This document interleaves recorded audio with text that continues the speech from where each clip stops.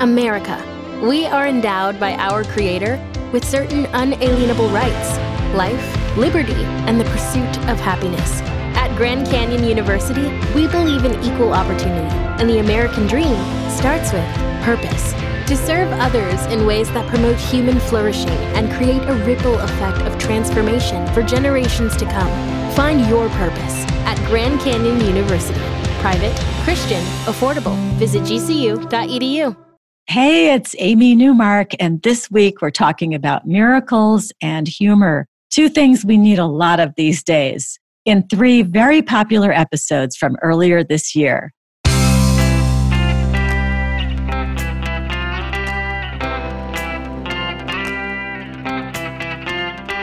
Changing your life one story at a time. This is the Chicken Soup for the Soul podcast with Editor-in-Chief Amy Newmark. Hey, it's Amy Newmark with your Chicken Soup for the Soul. And today, let's talk about how tired we are of watching the news. We're stressed out by current events, we're worrying about everything, and we need at least a tiny break. So here goes a little break for you. 4 feel-good stories to brighten your day from our first ever humor collection, Chicken Soup for the Soul, Laughter is the Best Medicine. Now, I'm recording this episode in late April, and I know it's not going to air until late June, but I imagine that most everyone listening has spent quite a bit of time at home this year. And sometimes home is where the funniest stories of all are created. In the case of Shannon Cribbs, it happened at home when she and her husband, Dustin, were dead tired, living through the first few weeks of caring for a newborn. One night, Dustin trudged to the kitchen to make a bottle for a pre-dawn feeding, and he didn't come back for a very long time. Shannon called out to see if he was okay, and he called back that he was having some trouble with the bottle and was going to have to find another and start over. The next morning, Shannon found an empty flashlight and loose batteries among the dirty dishes in the sink. When she pointed them out to Dustin and asked why there was an empty flashlight and batteries in the sink, he burst out laughing. He had just realized what was up with the broken bottle he was making the night before. It must not have been a bottle at all. He said that each time he had tried to put on the top in the dark, the formula would pour right out. Sure enough, Dustin had grabbed the tall, cylindrical flashlight they kept by the kitchen sink, and in the dark, to a very exhausted new father, it felt just like a baby bottle. Speaking of grabbing the wrong thing, Nick Walker, who you may know as the Weather Dude on the Weather Channel, shared a couple of embarrassing stories with us in this book too. One was about how he cooked for his wife and didn't understand that a clove of garlic is not the same thing as a head of garlic. You can imagine how the meal was that he made, filled with all the cloves from a head of garlic instead of just one. And his other story in the book is about when he was a young TV news reporter and he was getting ready to do a live telephone interview with Senator Bob Dole, who had just won re-election. This was back in the 1970s when news desks had actual telephones on them. Nick's conversation would occur over that actual telephone, and it would be patched into the station's broadcast system. Well, when Nick's producer wrote a long introduction that Nick would have to read off the teleprompter, the job got even harder. Nick had to keep his eyes glued to that screen as he picked up the phone to speak to Senator Dole. Little did he know that in the high-energy environment of election night, someone had put the receiver back on the cradle backwards. So Nick picked up the phone and was speaking into the earpiece end of the phone receiver and holding the mouthpiece side up to his ear. He couldn't hear the senator, and the senator couldn't hear him. And Nick, who was focusing so much on saying everything on the teleprompter, had no idea why his director was waving his arms and pointing at his ear. Nick says, for weeks afterward, I was the punchline to everyone's favorite joke.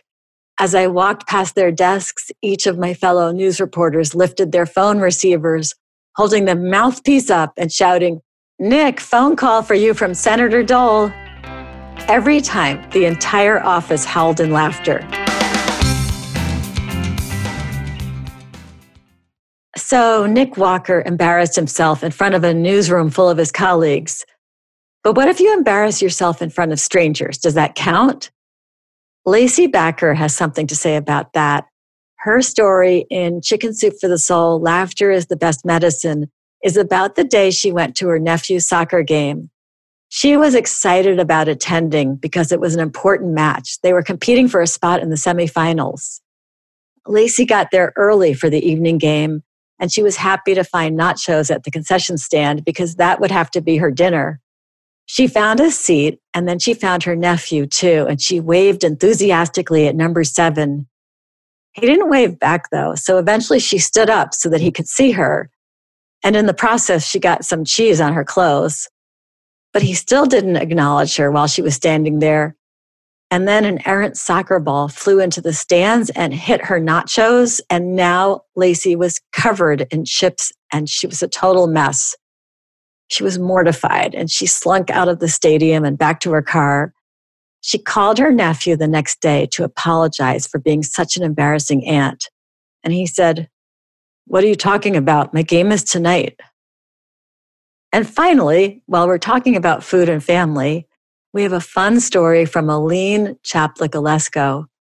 She was on one of her many diets, and for once she was doing great, having gone a whole month without chocolate. She even made her sister her accountability partner so she'd have to admit it if she cheated. And then one day, Aline was running an errand from work, and as she walked down a main street in Chicago, she stopped at a light right next to a Fannie Mae candy store. And Aline cracked. She pushed that revolving door, already tasting the delicious chocolate in her mind. But as she tried to enter the store, the revolving door wouldn't stop, and she found herself deposited right back on the sidewalk where she had started. Why? Well, her sister had coincidentally been passing by at the exact moment that Aline lost her resolve, and her sister had rushed into the revolving door behind her and kept it turning. Aline says, "We laughed so hard that my need for a chocolate fix passed for the moment."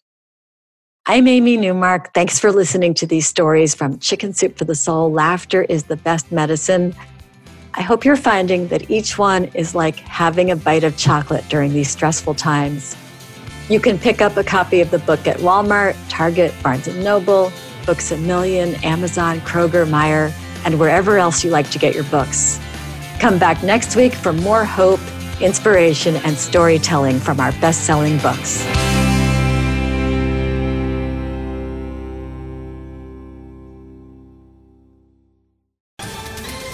Ohio, ready for some quick mental health facts? Let's go. Nearly 2 million Ohioans live with a mental health condition. In the U.S., more than 50% of people will be diagnosed with a mental illness in their lifetime. Depression is a leading cause of disability worldwide. So why are some of us still stigmatizing people living with a mental health condition when we know all of this? Let's listen to the facts and beat the stigma. Ohio, challenge what you know about mental health at beatthestigma.org.